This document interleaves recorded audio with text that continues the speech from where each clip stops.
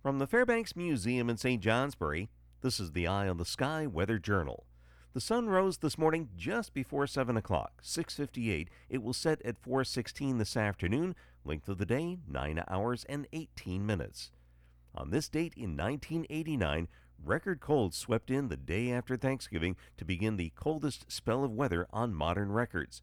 St. Johnsbury set a record at 6 below zero, while Concord, New Hampshire was close behind at 5 below. The coldest readings were nestled in the upper reaches of the Connecticut Valley. First Connecticut Lake, New Hampshire, fell to 10 below zero. The cold lasted all of December, the coldest month on modern records.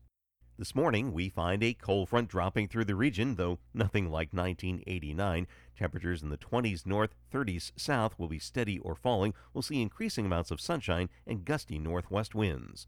I'm meteorologist Mark Breen with an eye on the sky.